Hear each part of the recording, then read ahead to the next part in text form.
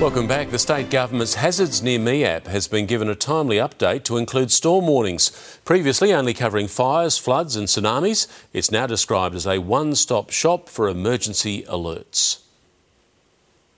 We know that we're in the middle of a storm season. There's been over 4,200 calls to the SES just this summer alone. We can use this app to get those warnings out as quickly as possible.